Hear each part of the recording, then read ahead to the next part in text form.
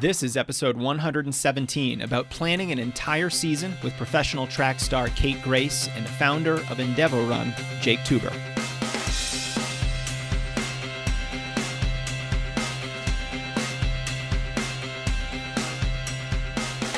Hello, my friends. Welcome back to the Strength Running Podcast. I'm your host, Jason Fitzgerald, and on the show today, we're featuring a three-way conversation with Olympian Kate Grace and our mutual friend, the founder of the new coaching program, Endeavorun, Jake Tuber. Kate Grace, or Fast Kate, as she's known around the Oval, is one of America's most competitive middle-distance runners. She's an Olympic trials champion, a runner-up at outdoor nationals in the 1500, and she boasts a mile PR of 4:22. She's also a prior podcast guest. So if you'd like to explore how Kate handles the mental side of running, check out episode 97. We talk all about how she handles anxiety and pre-race jitters, what she does during a workout to make herself more mentally engaged, and how even though she's been racing at such a high level for well over a decade, she still has many of the same fearful thoughts as the rest of us. We'll talk about her strategies for staying mentally tough when those thoughts come up. And in this episode, we're talking about high-level season planning, how an elite athlete thinks about a season or even an entire year of training. The goal is to highlight how specific and strategic elite runners are with planning a year of training, their goal races, tune-up races, and the workouts that give them the fitness to achieve peak performance on the date of their goal race. Then we transition ever so smoothly to our friend Jake and Endeavorun. If you go to endeavorun.com, you'll see that this is an entirely new program for runners that nearly defies category. I have a very difficult time discussing it because it's a custom training plan, it's strength training, it's coaching, it's a running retreat, and it's a team all rolled into one. I don't think the running industry has seen something like this before, and I'm really excited to be a part of it, starting with our kickoff retreat next July in Tracktown, USA at the University of Oregon. And the team of runners, coaches, sports psychologists, dietitians, and others who are bringing this to life is nothing short of amazing. People like author Matt Fitzgerald, pro runners Kate Grace, Mike Wardian, Kyle Merber, Shannon Roberry, and a lot of others. You really have to see for yourself what Endeavorun is all about and what it includes. So go to endeavorun.com to check it out. And if you like what you see and you decide to register, code JASON will also save you 15% on the registration fee, and you get a free pair of shoes of your choice. The discount and the bonuses will actually be changing for that code, and I'm not exactly sure when. So check it out today if you'd like to learn more about it. Okay, let's move on to our discussion with Kate and Jake about periodization, planning workouts on Kate's 12-day training cycle, the support team that makes her success possible, and how you can have a pro runner experience next year. Please welcome Kate Grace and Jake Tuber to the podcast. All right, guys, we have two guests for you today. First, the one and only Kate Grace. Kate, welcome back to the podcast. Thanks for having me. Yeah, we have Jake Tuber, an old friend and a teammate of mine from our track and field days at Connecticut College and the mastermind behind the new Endeavorun program. Jake, thanks for being here as well. Oh, you got it, man. It's good to be joining you. Hi, Kate. Hi, Jake.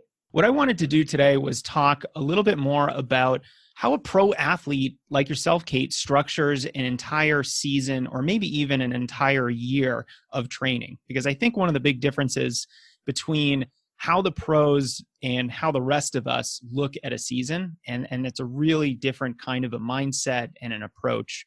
And then Jake will talk a little bit more about Endeavorun and how, I don't even know what to call it. It's not a training program. It's not a coaching service. It's not a running camp. It's all of those things put together into one. And it's such a comprehensive type of program that we probably need a new category to describe it. So I want to talk about both of those things. And Kate, let's start with talking about your process. And maybe we can go into a little bit more detail about some basics first. Let's start with those basics.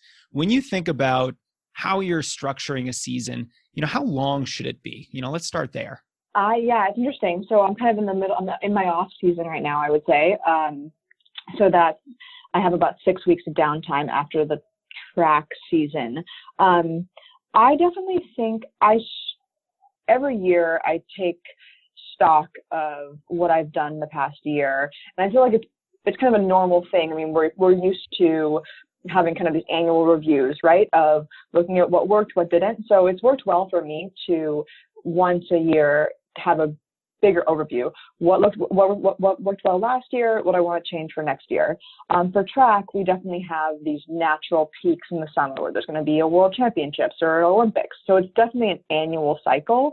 So yeah, I guess technically if you're going to look at a long-term cycle, it's annual, but within that, we probably have two little peaks, like kind of one more in February and then one later in the summer. Because I'm trying to think about how it would relate to marathoners, right? Like maybe, I don't know, do marathoners usually have two big races throughout the year, or is it also just one? Well, I think it kind of depends on the athlete, but I think the typical, more standard approach is a spring marathon and a fall marathon. And so your year is structured in a certain way to give you the best possible chance of having a peak performance on those two races. So yeah, it's a very similar approach where you have that final, goal race at the end of the season. And there's basically 2 seasons during the year. And of course, there's probably some recovery time, some off-season training in between those two. Sorry, Kate, question for you. Like, does your experience on the Bowerman Track Club as one of the shorter distance athletes, I mean, you're primarily focused on the half mile and the mile.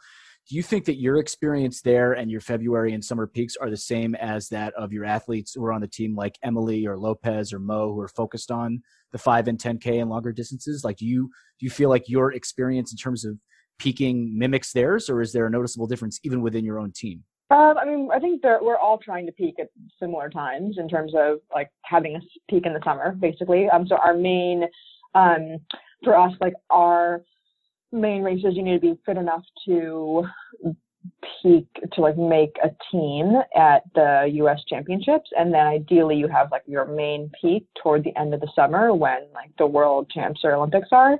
And so I guess I say like for me, it's almost too much to rethink my whole training twice a year. So in general, I have once a year where I deep dive into all aspects of training, like what went well, what do I want to improve, have my various lists of training and strength and PT, all different kind of categories. What do I want to do for next year? And that generally happens annually. So right now, basically, it's like, okay, I'm starting my year. I have my goals. What other aspects am I going to try to add into my program? So in terms of, that like revamp happens annually, but it kind of covers too many peaks in terms of the training, because I'm going to go through from now I'll build until like kind of a more slightly peaked phase in February, take a little downtime, and then build again to like August, right? But I do like, in a way, I also kind of like the idea that like within that, that having almost too many phases within the year allows me to then also tinker with my program, right? But yeah, I mean, I find it very helpful to start a year of training or to start a season with kind of just with objectively looking at what I've done in the past and what I want to have included in my program this year, and not just kind of willy-nilly start running, if that makes sense. Yeah, I think that's a real strategic approach for your training, Kate. And so when you say, you peak in February and then you peak again in late summer, sometime in August, it sounds like there's basically 2 training cycles, or maybe we'll call them a mesocycle if we wanted to get super geeky with our training theory terms, of training. And then you mentioned a little bit of a break after your February peak. What might that little break look like? It would be maybe a few more days. Maybe some people will never take days off running, and so they maybe take a few days. That's for them as a break. I generally would take a day off running every few weeks anyway. So maybe I'll take either like 2 or 3 days off running, or maybe just instead I'll have a week period in which I'm not doing any intensity, runs are shorter, maybe my mileage is dipped, just like a pretty much a recovery week. Even, I mean, you don't want to fully come off of you don't want to get to the point where it's like impossible to get back working out. So I don't just stop running altogether, but it's kind of like mentally, physically having your body kind of reset and then be able to start a little bit more of a base phase. So I'm trying to think, usually it's about 2 weeks of no interval workouts. I might, drop my mileage a little bit and then go back to normal mileage, but have it just be generally less intense, just to allow for that slight rejuvenation. And then I think mentally as well as physically. Oh, sure. I think the mental part is equally as important as the physical part, especially when you're competing at a really high level. Now, does the recovery period after your August peak, does that look any different than what that recovery period looks like at the end of February? Yes. It's like much more like it's kind of taking a full step back. And again, not just with the track season, it makes sense that the August period is the real, like where you really want to be at your best. So that's kind of where the full break comes after that. I generally take a good amount of time off running. Different people have different things, again, that work for them. Some people don't actually like to take that many days off in a row because then they end up getting injured coming back. But even if maybe maybe some people will run every other day, but just 30 minutes. So they're just keeping their tendons kind of used to the active running, but they're not doing, they're basically at no mileage, just kind of going out for light jogs. And I'll take a full 2 weeks of that, if not a tiny bit more. And then from there, slowly build up mileage. Slowly build up mileage for a few weeks, slowly build up intensity, and I will be off workouts for 6 weeks. Wow. Yeah. I love this high level look at how you're structuring everything because it's so well thought out and strategic. And I think that's a big difference between how people like me structure their running now and professionals like yourself. Now, you kind of mentioned this. What do you normally do?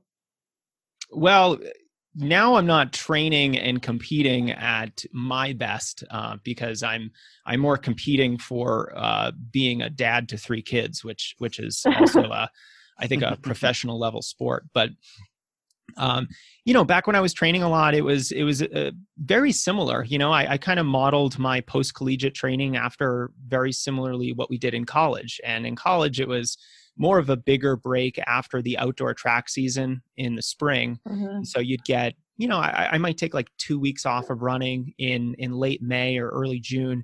And then there's the summer base building season before cross country. You take a short break after cross country sometime in November usually. And then the indoor and outdoor track seasons are roughly combined. There's a little bit of a break mm-hmm. in between.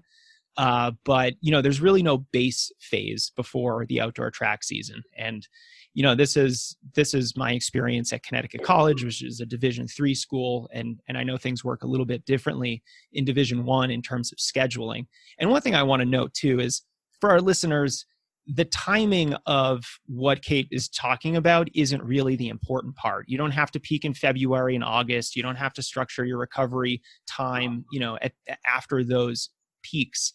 It's more the principle of, setting up formal time to rest and recover after a hard running season. And I think that's really important for, like you said, Kate, both your physical recovery and your mental recovery.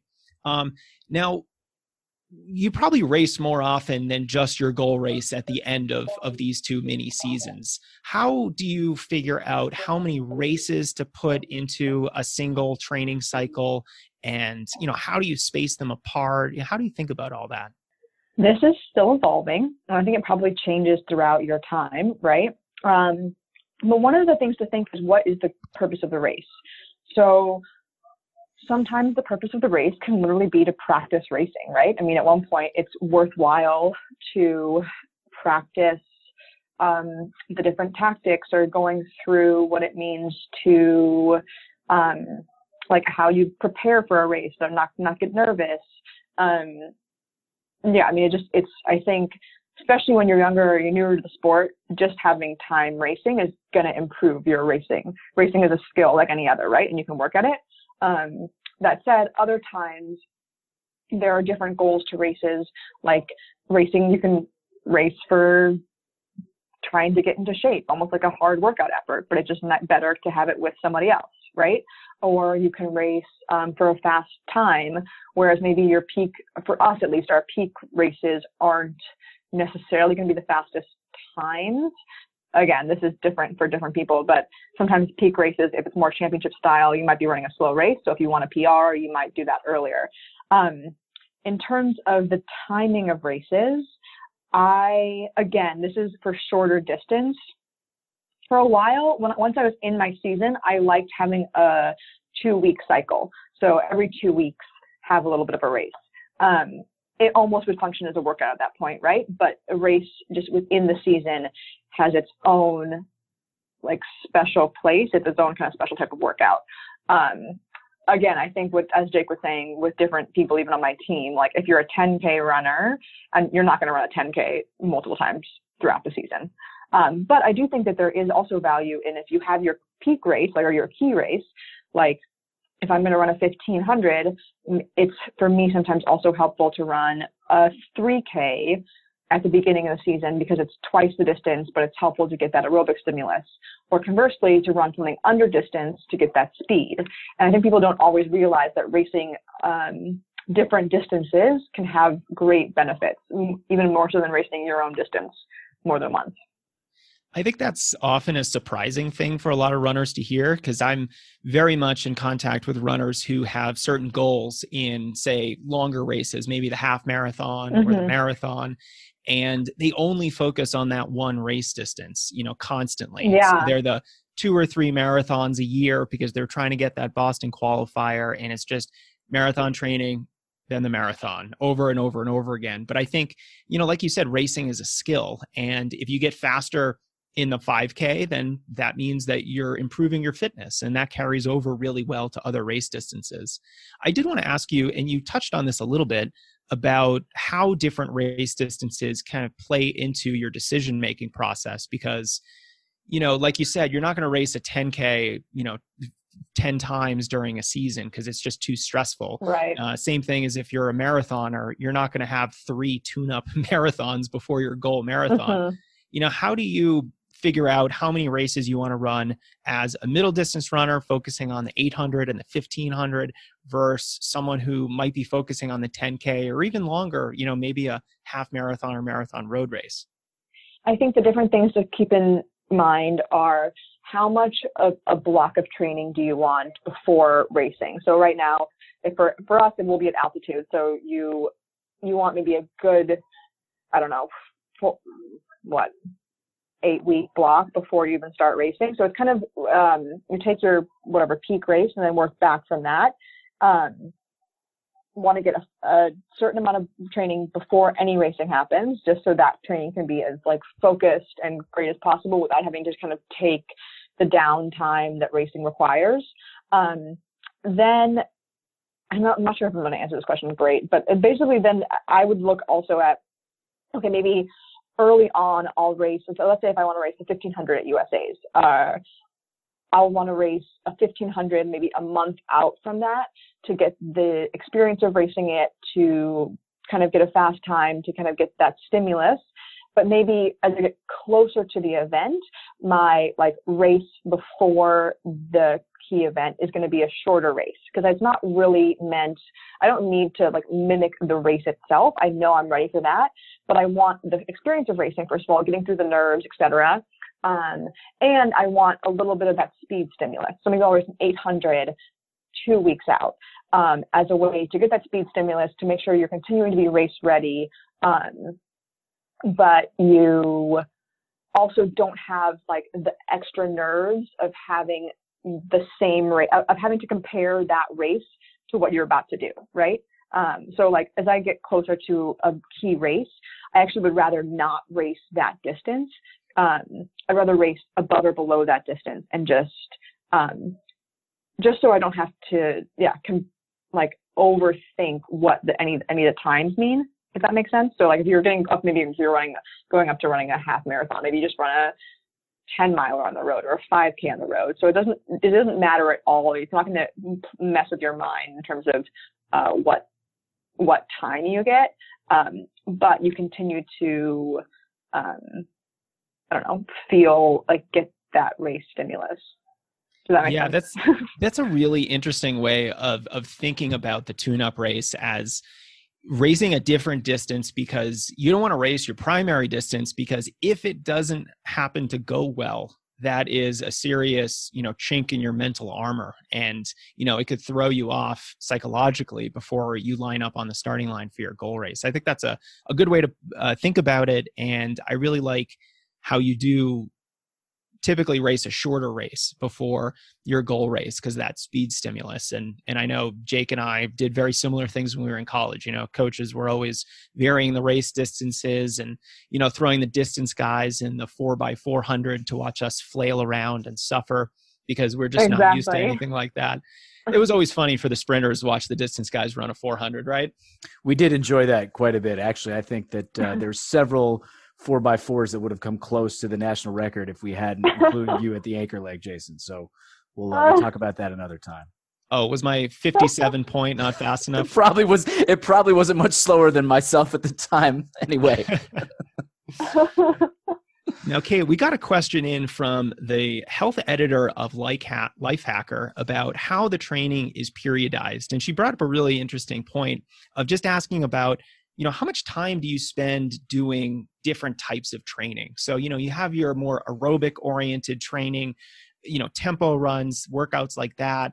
And then you obviously have your really short, fast repetitions where you're running, 1500 race pace or faster. How much time do you spend doing different things? And, do you subscribe to linear periodization, non-linear periodization? Can you talk more about that too? Yeah, I mean, it's interesting. I think, I don't even know linear versus non-linear periodization, what those two things mean. I could guess, but I mean, in terms of general, like there's a base phase in the fall. It's about 2 or 3 months of more kind of aerobic type work.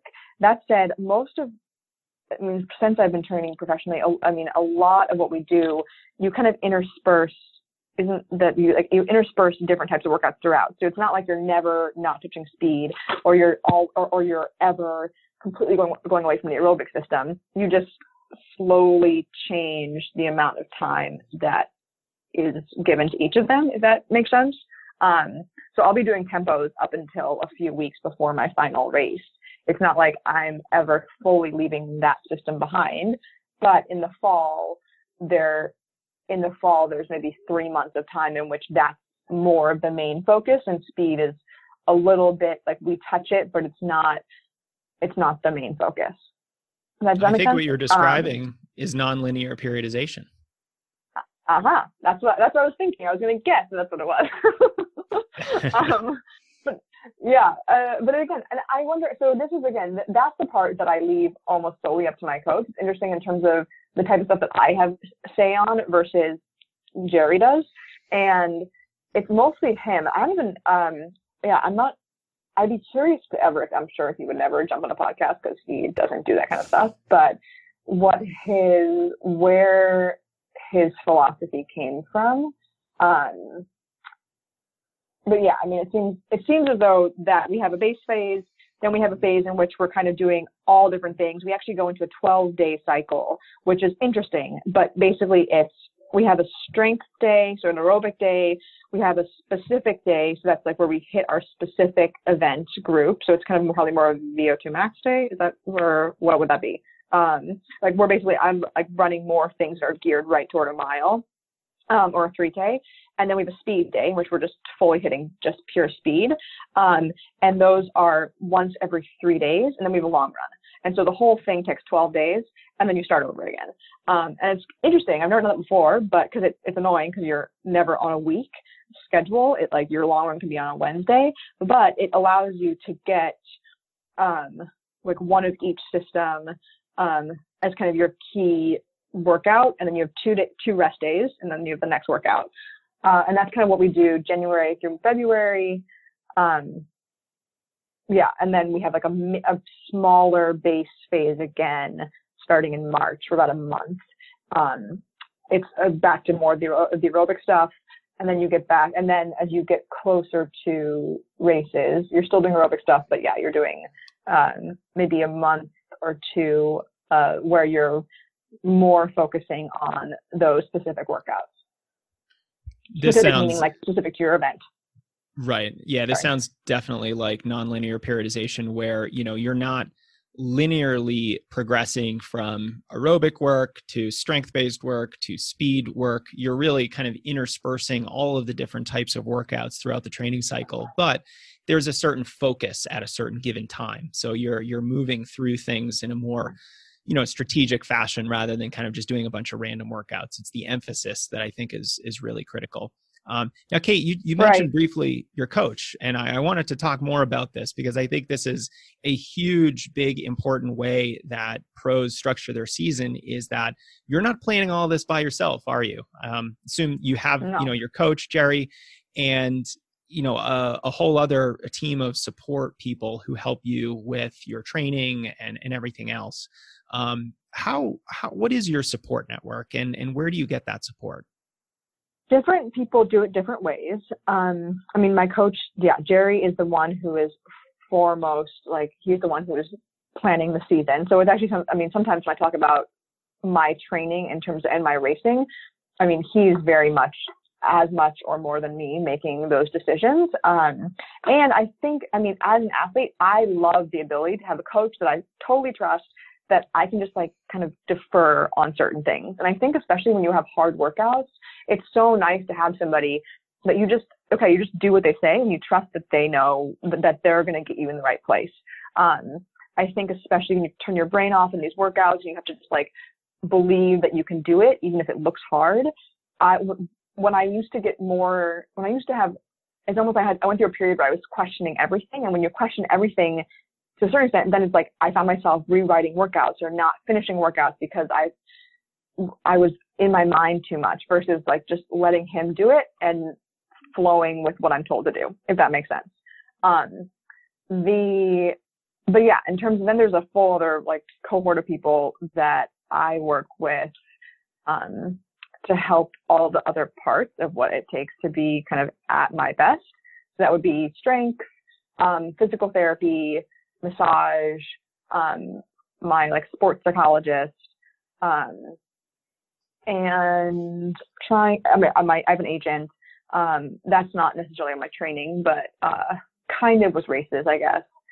And those people are people that I'm, at this point in my career, I'm mostly the one that's like the center that is dealing with all of them, and making sure that are kind of taking in the various information and having a full program that I trust will be the best thing for me. That said, I think especially when I was starting out, it was incredibly helpful to have a coach who I could trust, or have a coaching system that I could trust to kind of oversee all those elements. Because at one point, one of the biggest things I think with athletes or with runners is you start to get all this information and you almost don't know what to do with it because there's so many different things coming at you. So I think especially with younger runners, it's very helpful, or people who are newer to the sport or want to make that next step, having someone who helps you kind of distill all the different things that come toward you is an incredible resource. Yeah, I can just speak from experience that when you're new to the sport, or your training age is relatively low, you've only been doing it for a couple of years, the ability to have someone who knows what they're talking about to help you structure things and plan things, and just to bounce ideas off of, to get confidence from, to talk you off the ledge when you've had a bad workout or race and you think all is lost, is such an enormous benefit and something that I think would really help any newer runner, get them started on the right foot. And, do you think, could you compete at this level and be at your level, Kate, without that level of support? If you just had to take out, the strength coach or the sports psychologist, I mean, how would that impact you? No, I mean, at this point, I think it's made such a difference in the last few years of me being able to stay consistent, to stay competing at a high level, to, I think for a few years when I first started running, I was extremely inconsistent. And again, it's always hard to after the fact, find reasons why something was going on. But part of it, I think, was I just was kind of drowning and not knowing what, and not having systems in place and not having kind of this kind of structure. And I've thankfully been able to, be healthy, consistently train, slowly add different things into my program. And I think, part of that is having people to look toward that have helped me gain a structure to my training and have it be more than just showing up for workouts twice a week. One of the hardest things for me as a coach is talking to, the adult recreational runner like I am now, and trying to convince them that getting that kind of support is only going to help their running. Because I think a lot of these runners, look at a pro runner and they say, well, they're a pro runner, so they have all that support. When that's kind of backwards. It's really, they are a pro runner because they have that kind of support. And of course, your hard work and your talent certainly plays the biggest role in all of that. But, it's, the final couple puzzle pieces that make it finished and, give you that extra edge that I think is really important. Jason, I want to jump in if I can, because absolutely. I think that what Kate is getting at is so important for runners of different levels. And it's an area where, in my work as an executive coach, I often see and point to athletics as an area that is pretty much ahead of the curve relative to anywhere else, which is that you can benefit from coaching if you're a complete novice. You also see folks like Kate who are the best in the world that rely heavily on their coaches. And I think it's, somebody once mentioned this idea that, there's no one out there in the world that can really teach Tiger Woods anything about golf that he doesn't know, but he's got a litany of strength coaches, swing coaches, putting coaches, sports psychs, because sometimes it's just at that level about having a different vantage point that allows you to see something you can't see. At a more introductory level, you need someone who can be a little bit more directive, help you plan out and appropriately periodize, whether it's linear or nonlinear training session. And so one of the things that I think about in coaching athletes that I borrow in coaching executives or doing leadership development work is trying to apply what's called the situational leadership model to thinking about coaching, meaning that my approach to coaching an athlete, or the way I think a coach should work with an athlete, is as much based on not only my expertise and needs, I shouldn't say my needs, my expertise and their needs in terms of, immediate feedback, but where they are in the journey in terms of how advanced they are. And I think, Kate, what you just illustrated is a beautiful illustration of how, when there's someone who is new to the sport or doesn't have a lot of knowledge and they have a lot of information thrown at them, it's probably a little bit more useful for a coach to be more directive. You want that coach to say, let me help you cut through the noise. Here's how this typically works. Here's how we may change things a little bit for you, but this is what you should focus on. Throw out this other 20%. Don't worry about focusing on every supplement. Just get in your miles, all that good stuff.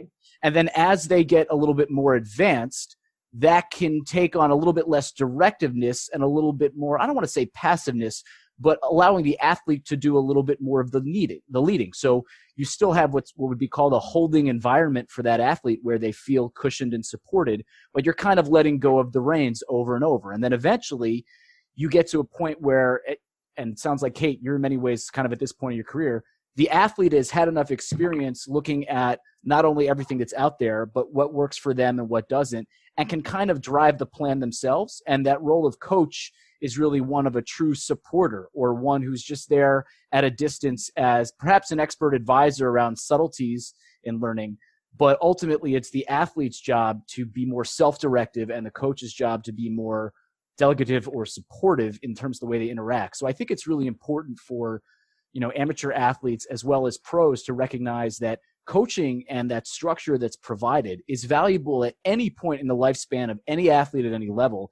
And it's really up to the athlete and their coach to figure out a mechanism for interaction that incorporates both what the athlete needs and doesn't need, as well as where they are in their professional journey. So the same approach that Kate worked for you years ago is not going to be the same approach that you need today. And being able to adjust as a coach as you see your athlete progressing and be ultimately just an enabler of their development and changing your own posture to do so is, I think, a core feature. And I think a lot of times we see coaches who get stuck thinking like, this is the way I coach. And that might work for certain athletes at certain times. And if that's generally based on good principles and you're really smart, it's going to work for a greater breadth of athletes at more times. But the real nuance to coaching and being sort of in tune with your athlete is making sure that you have the skill set and really the self-assuredness as a coach to adjust your style as the athlete grows in support of them. Such a good point. Yeah, 100%. I mean, I definitely, and I think you're right. And again, it's funny that even now where I feel so confident and I have in many ways transitioned to feeling more like I am also I'm an equal footing with certain coaches, telling them what I need. It's still to the point where it's so helpful just to have like Jerry just tell me what to do. But you're right. Like I have needed very different things throughout, very different types of engagement from a coach throughout my development. And 100% would not have been able to kind of make a jump without a much more, without having someone kind of help me, walk me through a program and tell me exactly like what to focus on, what to leave out. And yeah, I mean, like you said, that's what it's incredible. If anything, it's like my issue with trying to figure out what to do next in my life is that I have used coaches so much, and it's been incredible to have different types of coaches. And I get nervous thinking, what am I going to do when I don't have this like cohort of coaches to help me through? But for now, it's great. And I feel like everyone else should definitely, make use of different people and different experts. Yeah, it's interesting, Jake, hearing you talk about taking some of these principles into the executive space and having, business leaders get coaching for their jobs. Because even with my experience on the business side of strength running, I've certainly hired people to help me think differently about certain things. And while at the very beginning, it was, tell me how to do X, Y, Z. And it was very prescriptive. Now that, strength running has been around for a while, I love just, reaching out for advice on really high level types of issues and just getting different perspectives on things. Because I think that, at different stages of your professional career, that's really valuable. And the same is true as a runner. You're going to need different things when you're 1 or 2 years in than, when you're 8 and 10 years in. So this is all like so great. I'm just the track nerd in me is just geeking out on all of this nerdery here. So Kate, with all that we've just talked about, how do you think an amateur runner could listen to this and say, okay, I want to plan a season or my running, from a longer term perspective, more like an elite runner? Now, of course, they're not going to plan on running at USAs, and we're not going to, plan for 100 miles a week, most likely. But, what are some of the big picture principles that you think an amateur runner could take from this conversation and incorporate into their own training to influence how we structure our running? One of the things I like to think about is like in a race, when you want to kind of the idea of negative splitting a race or negative split, or basically not going out too hard, like not like blowing your load in the first whatever mile. I like to think of it as negative splitting a year or negative splitting a season, which is to say, I want to start out with a great base and just feeling like I can have this system that works well for me. And even if it's kind of keeping everything in the box, with the goal that as things get rolling and when you're toward your peak, that's like, you don't have to have crazy, incredible workouts or anything that's really showy early on. You want the showy stuff to come later. You just want to be able to do the work. So yeah, I mean, basically I tell myself that sometimes if I get nervous or I think that my workouts or whatever I'm doing isn't exciting enough early. Is that, okay, no, I'm looking to negative split this. I'm looking to have my big exciting things are going to happen late. All I need to do right now is stay in the race. All I need to do right now is just like do my system. And I guess that's the biggest thing, is having a system, right? Like, I have a very set system that I work with throughout the year. And it's not just running. It's also, how am I going to make sure I get enough sleep? What am I going to eat? Again, like, not eating every day, but I literally go through and look at, like, what are the 10 things I want to eat every day? What, most days, right? Like, to keep my anti-inflammatory stuff, or to make sure I'm getting protein, or make sure I'm getting good carbs. What is my strength routine going to be? I look at, like, when I start a season, I'm looking at what is this all going to look like, and how are my systems going to keep me through to the end? And I think sometimes people just start a season with the race in mind and don't have, and again, it's great. It's fine to just like go toward a race and race well, but having a plan in place for which how those other components are going to factor in is only going to help. And not a plan, again, that's going to make you, this is where the negative split comes in. You don't want to like do something you're going to be able to do for 2 weeks and then stop. You want to plan also of like who your supporter is going to be to keep you on track, so that you actually are able to stay consistent and do it 80 or 90% of the time. And I guess that would all come back to like also having at least a coach, or if possible, like a team of coaches to give you that structure, or to help you create that system. It sounds like a lot of work, but it's kind of, I don't know, for me it's fun because I get to nerd out on it and see what types of things I think will optimize me. And especially if you're early on and you have someone else that you can lean on, they're doing a lot of that high level thinking, and you just have to kind of listen and turn your brain off. Yeah, Kate, I actually want to give you a little pushback on you saying it's more work. I think it's a little bit more upfront work, but you talked a lot about systems, and you want a system for your strength to make sure you get enough sleep, for your food, for your training. And I think once you set up those systems, you're obviously not on autopilot, but it becomes so much easier after that to adhere to the training, to adhere to the sleep schedule and the nutrition guidelines, and to have, those dedicated strength days where you're, working on some of your weaknesses and getting stronger. Without the systems in place, it becomes a lot harder, because then you have to almost plan out practically every day and rely on your willpower. And that, I think, is one of the big differentiators between how a pro structures their training and how an amateur runner structures their approach to training, is that they don't have as many systems in place. And a new system that I'm excited to talk about today. How do you guys like that transition? Oh my God, that was the best segue I've ever heard. That was incredible. Your segue machine. Incredible. But I do want to talk about Endeavorun, because like I said at the beginning, it is not something that I can easily define, but that makes it so much more exciting. And, it's a coaching program. It's training, it's nutrition and strength. It's so different. And I know I've briefly talked about this on social media, but I do want to go into a little bit more detail on it. Jake, thanks for being here. Can you tell us about how you initially had the idea for Endeavorun and kind of how it started? Sure. Yeah. And I should say that the fact that it's not incredibly easy to describe concretely, maybe just a huge marketing flaw on our end, Jason, more than anything else. So that's fair. But the initial story about this actually took place a few years ago. I was working with a coach that many of you will know. It's Jason's brother from another mother and father, Matt Fitzgerald. And Matt actually was helping me with a pro bono charity running project that I was doing, but had to delay it because he was spending the summer at that time living in Flagstaff alongside the Hoka Northern Arizona elite long-distance running team there, training with Coach Ben Rosario and a handful of runners that many folks who listen to the show will be well aware of. And I remember working with him following that and just talking to him about how much he learned and how much he improved.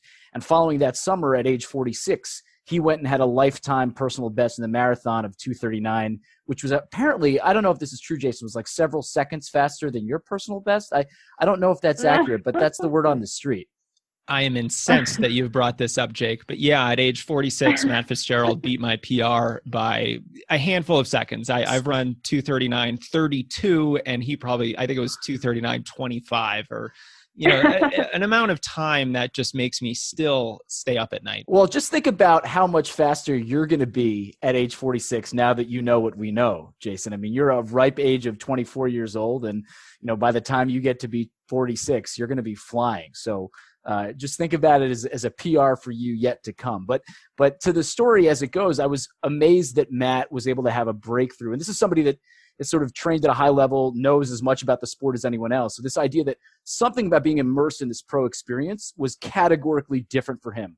And as an amateur who was starting to take running seriously again after a long hiatus myself, I was really curious about what it was that was so unique about that. Was it just that they had some amazing training plan? Was it purely that Flagstaff is at altitude? Was it, did they have just some special sort of nutritionists, or like what were they doing? Like how, in typical 2019 fashion, I was like, what's the one hack I can find as an amateur to do what they're doing? And in conversations with Matt, and then subsequently in conversations with a few pro runners that I happen to know, like Kate and others much later, it became clear that what the difference was not just any one facet or a couple of facets, but a thoughtful integration of a comprehensive approach that looked at exactly what Kate's talked about on this podcast. This idea of, I plan out my season. I have a couple of races in mind. I think about races beforehand that'll tune me up speed-wise and aerobically. I think about building my base, but I also have nutritionists that we can work with from time to time to get advice. We've got strength training.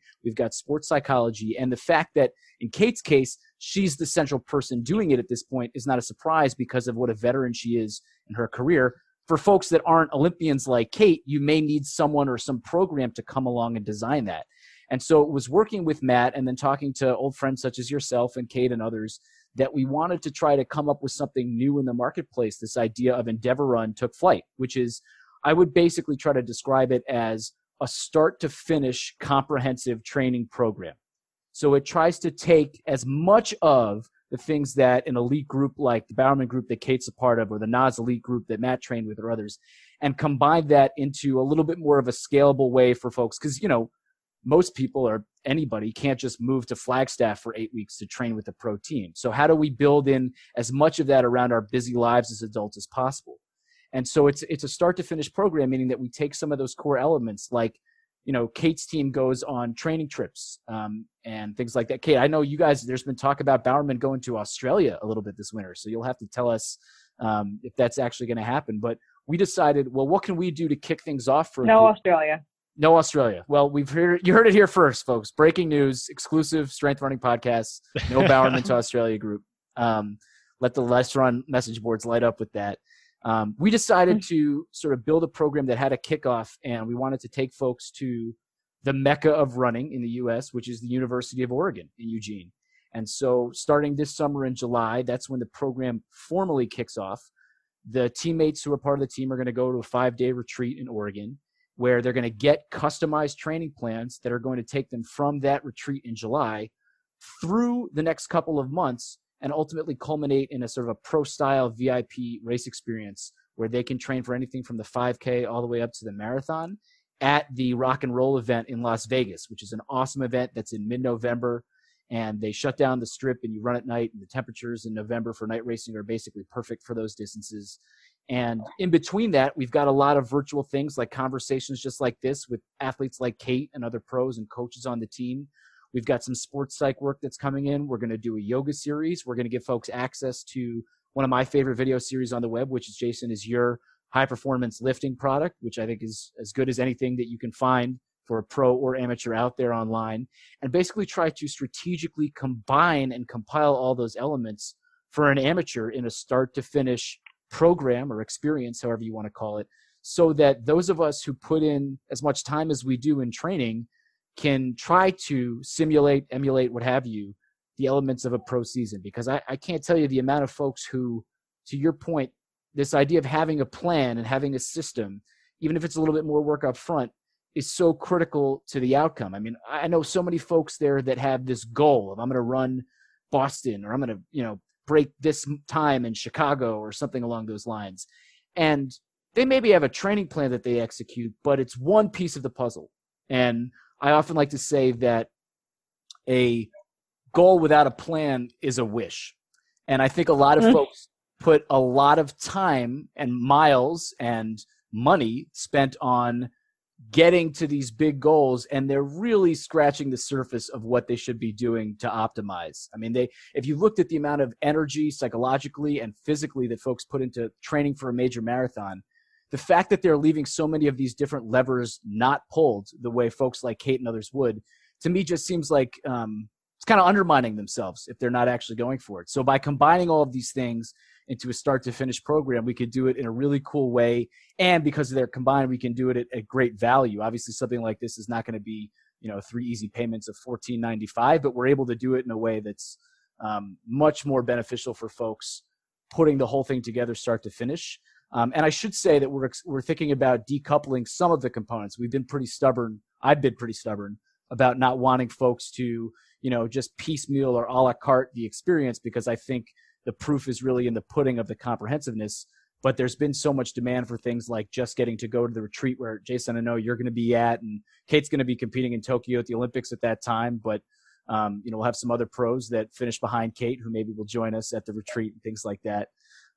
So there's a lot of cool components to that. So that is a very long answer to a very short question, Jason. You like how I managed to do that? I said I was going to give you a nice, succinct answer, and that's what I gave you. That was beautiful, Jake. You talked about the timeline. So it's July 2020 through November 2020. That's kind of the official kickoff through goal race season. Man, if I had something like this back when I was running more, this is exactly what I would have wanted. And not just because of the training, not just because of all of the systems that will be put in place, which really gets me excited as a coach, because that's, I want runners to be more strategic with their training, not just their workouts or long run progression, but I want them to be strategic about getting help when they need it, and, investing some time and effort into their nutrition and strength training and sports psychology issues. You called them levers, Jake. And, when I think about levers, we talk a lot about this in the business world, different levers you can pull in your marketing, in your sales process, in your product development. And I love the crossover between athletics and business. And I think if anyone wants to really see their full potential and get as much out of themselves as a runner, they have to really focus on those levers. And, one of the things that I see all the time with runners is that they're ignoring a bunch of different levers. And over the years, I've tried to, focus on different levers to give runners this new perspective on, hey, there's this whole other thing that I can focus on that will help me improve. And I really love what you've done. When you told me about it, and, this is, I don't think a failure in your marketing when I say like it's hard to describe. I think it's more a failure in my vocabulary. It really is like a pro experience for the recreational runner, but I would maybe even go beyond that, because the cool thing about it is that, yeah, you're almost going to be treated like a pro runner, but you're also going to be treated as a fan of the sport of running. You get to go to a retreat at the University of Oregon. Maybe we'll get a private tour of the new Hayward Field, and we get to hang out with pro runners that we follow along with the sport, and, we can ask our questions to them. That is something you just don't get in other sports. It's something like, if you're a basketball fan, you're never going to go hang out with LeBron James or Steph Curry. Sorry, it's just not going to happen. But when running, there are these new opportunities, and I just think that's so cool. Yeah, I appreciate that, Jason, because I think that there's cool elements of the pro experience. And Kate, you touched on one or two of them earlier that I'll tee up here that we've also been able to weave in. So because this is sort of like a pro experience for amateurs, Kate talked about how she runs different races of different distances, even if there's one World Championships or Olympics race. So while this program is ultimately geared towards this awesome like VIP race finale experience in Las Vegas, the fact is that we can customize an individual. So everybody's going to get a customized training plan that someone like yourself, Jason, or Matt, or other true expert coaches are going to build based on each person's goals, based on their schedules, based on their history and abilities. And that can still account for somebody who wants to run Chicago or had really had their mindset on doing Berlin, and then also wants to maybe, take Berlin and, because 6 weeks later is Vegas, they can still have that half marathon and be somewhere within an extended peak of a season. So we can customize it the way Kate was talking about her training being ultimately something where even if there's one or two specific goals, with the right degree of expertise and precision, you can have an elite coach do that. And there's some other cool elements as well. So, we all see some of the swag and awesome gear that pros get. Like, one of the things we've been able to do by putting together a program like this is give out all sorts of cool gear and discounts on shoes. So people who go through the program, just like the pros do, are going to get up to 25% off and free shipping on any shoes that they want or gear or things like that. We've got sponsors right off the bat from the minute folks sign up that can help them get discounts on stuff. So we're able to try to simulate the fun elements of an elite experience that come with the precision in training, the community of other like-minded folks who are going on that journey. And then really importantly to me, I think the last thing that I'll mention here in a plug is the accountability piece. That accountability, it's not just like someone hands you a training plan that's customized and says, okay, good luck. And if you have any questions, that'll be another, $59.99 for a half hour text conversation. There's a series of follow-up mechanisms that we've put in place that help someone execute their plan between July and November, such as team captain check-ins and calls like this and mandatory reviews in order to get access to some premium gear and things like that to make sure folks are going through their training. So I'm hoping that for, 120 or so folks that want to go through this experience start to finish and really take their running to the next level and kind of simulate a pro experience as best as, an amateur with a real life can, that something like this can really do that. And I'm excited because we've got just an awesome cadre of coaches like yourself and nutritionists and strength experts and pro runners that are part of this online community that are going to be going through it. So I'm really excited and I'm just, I'm thrilled that so many folks have looked at it and said, this is really cool. I want to be a part of it on the development side, and even more excited and encouraged and just thrilled to do everything I can to make sure to deliver the value for folks, because I know as someone who's an injured runner right now, I know how awesome it is to be able to get out there and take it seriously and kind of put the pedal to the metal. So, as someone who's, constantly recognizing that I'm getting older and that window for peak performance, wherever my age is at, is kind of always diminished at this point. I really want to try to give it a go. And so I'm excited to go through the program itself. And I'm hopeful that I can convince Kate to pace me through a full marathon after she wins an Olympic gold medal just a few months earlier. No that pressure, is Kate. a separate conversation. We'll talk about that offline. That sounds reasonable. Well, I think my audience knows that I very rarely partnered with other companies on different joint projects and things like that. And so when I was approached by you about Endeavorun, it was something that I initially was like, well, let me see, I'll take a look. And I was pretty much blown away by what you've put together, the resources that you have compiled for the average runner, and also the team of pro runners and coaches that are going to be there to support them along the way. And so it was something that I had to jump on and be a part of. And it's just really incredible what you've been able to do. And, it was funny, the other day, my wife was looking at our shared calendar, and she's like, wait a minute, what are you doing at the University of Oregon next summer? Can I come? I was like, oh, sorry. This is a trip for me. Yeah, well, I know a guy if she wants a discount, so you can just message me after the call. But no, thanks for that, Jason. I really, obviously you and I have known each other and known each other in the running world for a long time. And so it wasn't just the fact that you thought it was cool, but really wanted to sign on, knowing how picky and choosy you understandably are about your time there and really wanting to be a part of it as this thing launches. I know a lot of folks are excited just to get to spend some time with you at Eugene, let alone have you write their training plans and be available from time to time like this. So I'm really excited about your participation. I very much genuinely appreciate the guidance you've helped put into. You and Kate have both been so great about not just being, wanting to be on board and be part of the team, but really helping to shape the experience, both Jason based on your coaching and Kate based on your running and running with an elite team, is something that I think your DNA is all over the program. And I think that folks will see that. And I like to say that, there's always that expression of, if you can't spot the sucker at the poker table, it's you. And that's true if you're playing cards, but I think in just about every other facet of life, I always try to encourage everyone I know to be the weakest, the dumbest, the slowest one at the table, because you're going to be surrounded by folks who are going to help you excel. And so I have found, as the sort of central connective tissue in building this, that it has been great to be one of the weakest coaches, the worst athletes, the least charismatic. I mean, just all of those things. That is lucky for me to be sort of sitting at a table with folks who are so much stronger at all of those pieces, because then I can use my strength and skill, which I hope is allowing them to flourish and allowing them to bring their knowledge, expertise, and energy to the program and being the conduit for that. So I would encourage folks to really look us up on our website and check it out.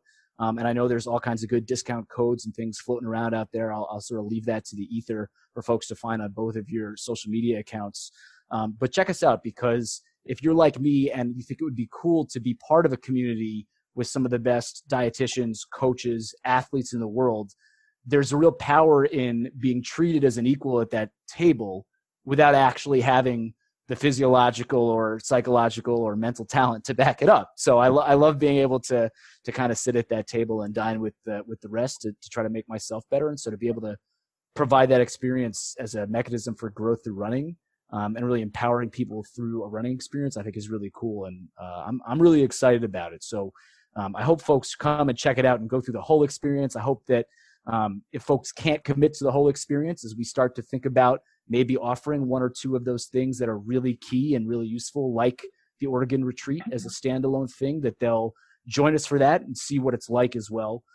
So to just sort of follow along, because I think that everyone who listens to this podcast and is still listening to me drone on right now is doing so, Jason, because they admire you and trust your work, and they have so much deep respect for Kate and what she's accomplished and her approach, that we're going to just try to bring those to everyone's experience. And that's the goal.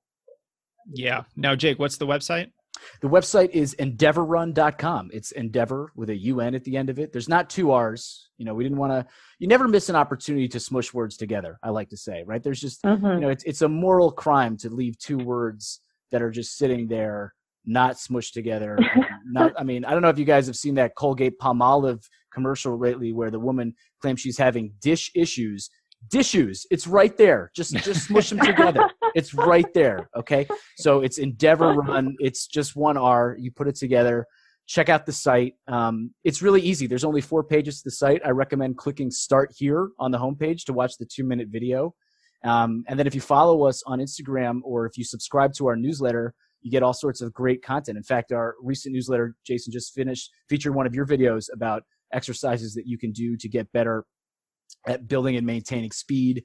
And also there's a free intermediate level half marathon training plan that's sort of built with the kind of combination of both nonlinear and linear periodization for folks, with a nice guidance key and some strength work and some core work that's built into that as well, that you can just get for free for going to the website and being willing to get our newsletter. So we want to be able to provide that at minimum for folks who can't go through the whole experience.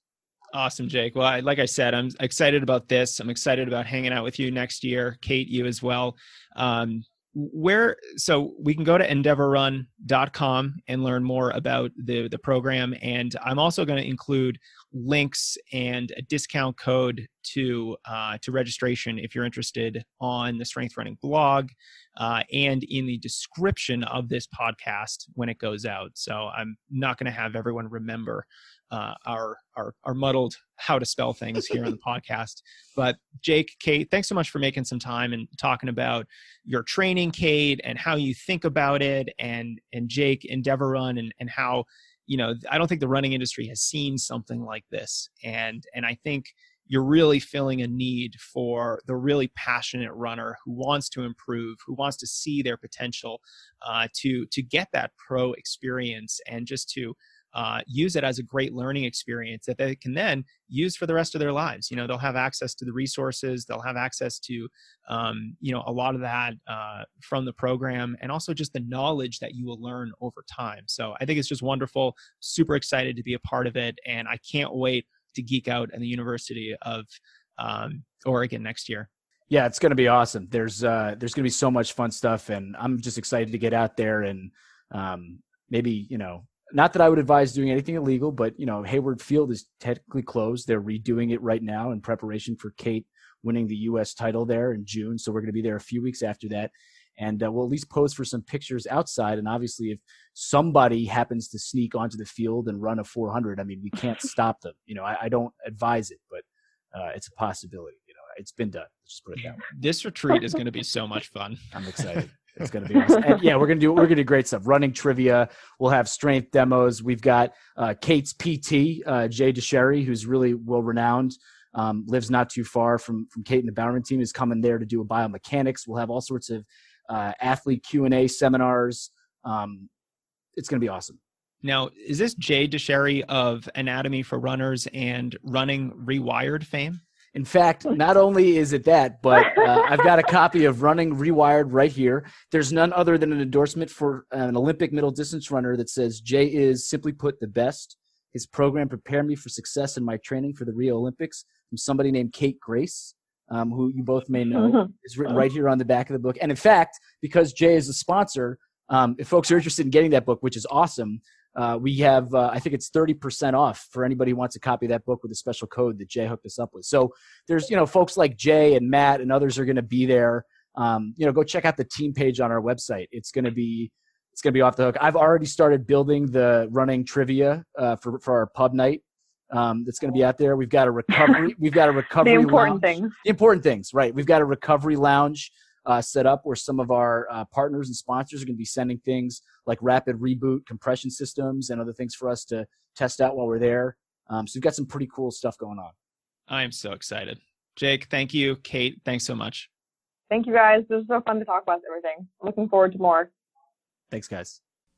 Hey, Jason here with a quick message before you pause this episode. I hope you enjoyed this different format with two guests and are now better able to plan a season of your own after listening to Kate discuss the intricacies of season planning at the professional level. Like I mentioned during the conversation, don't focus too much on the exact dates or the number of days that she takes off after each season. The point here is to demonstrate the cyclical and strategic way of planning your training so you get better results. So no matter if you're training for a mile or 100 miles, you can use these principles to design better training for yourself. Finally, do go to Endeavorun.com, or you can check out the Strength Running blog where I will link out to it to see how you can get the same type of planning guidance from a coach, be treated to a comprehensive pro athlete experience, and join me and a whole bunch of pro runners and experts at the University of Oregon next summer for a running retreat that'll be unlike anything I've ever seen. I'm super excited about it, and if you use code JASON at checkout, you'll save 15% and get a free pair of shoes. The perks with Endeavorun are outstanding. Thanks for listening. Thanks for taking action with your running, and I'll be in touch very soon. Take care.